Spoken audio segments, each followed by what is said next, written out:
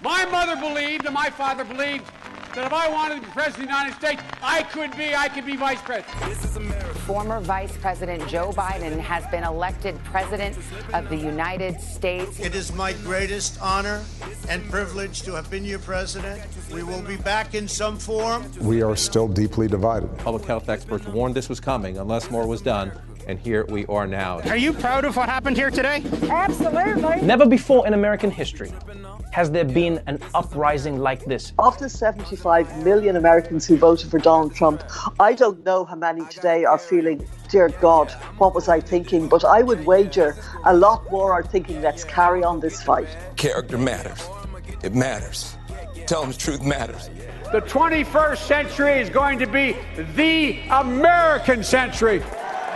Because we lead not only by the example of our power, but by the power of our example.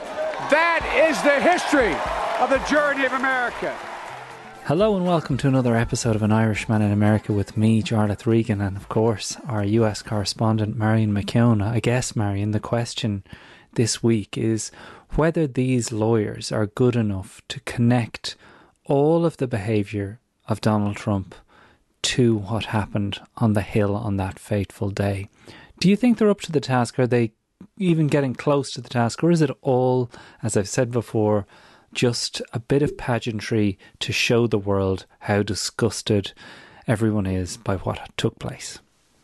I'm inclined to agree with you and go much more with the latter, Jarlath. I think the House managers are very good. They're very accomplished lawyers. I think that they did present a good case yesterday. I think Jamie Roskin in particular, who's the lead House manager, he was a former Harvard law lecturer, law professor. He's a very, very smart guy. There's nothing he doesn't know about constitutional law. But frankly, it doesn't matter because I really think the fix is in. I really do think that really? Regardless of what the case is, you are not going to get 17 Republican senators to cross the aisle and vote with the Democrats. I can see how on the most wildly optimistic day you could get up to about 14, but I don't see it going to 17, and I think it's more likely to be around somewhere between about 5 and 8. Now, I think the Democrats have, I see what the Democrats want to do in the bigger picture. They want to, as they say, to show the truth of what happened on that day, which I don't think a lot of people really realised until they saw a lot of that video. And there was such harrowing video, particularly the screams of that police officer who was caught and then wedged in between sort of barriers and who was punched in the face and had his mask pulled off and sprayed with bear spray. There was really harrowing footage that was shown. I think it also showed the senators.